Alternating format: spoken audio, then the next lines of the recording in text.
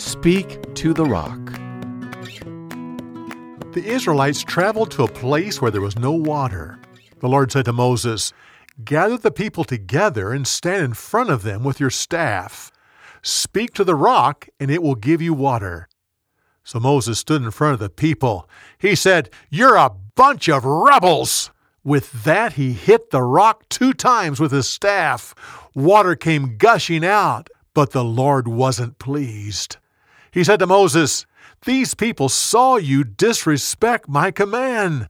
Therefore, you won't take these people into the land I promised them." Shortly after that, the Lord said, "Aaron is about to die. Therefore take the high priest's garments off of him and put them on Eleazar his son." Aaron died soon afterwards. The people of Israel mourned his death for 30 days.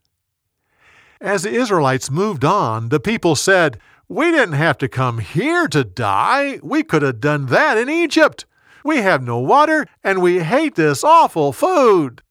So the Lord sent poisonous snakes into the camp.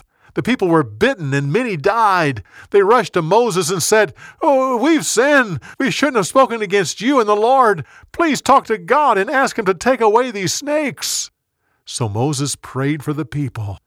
The Lord said to him, "Make a snake out of bronze and put it on a pole. People will be healed from their snake bites if they look at the bronze snake." For more, go to BibleTelling.org.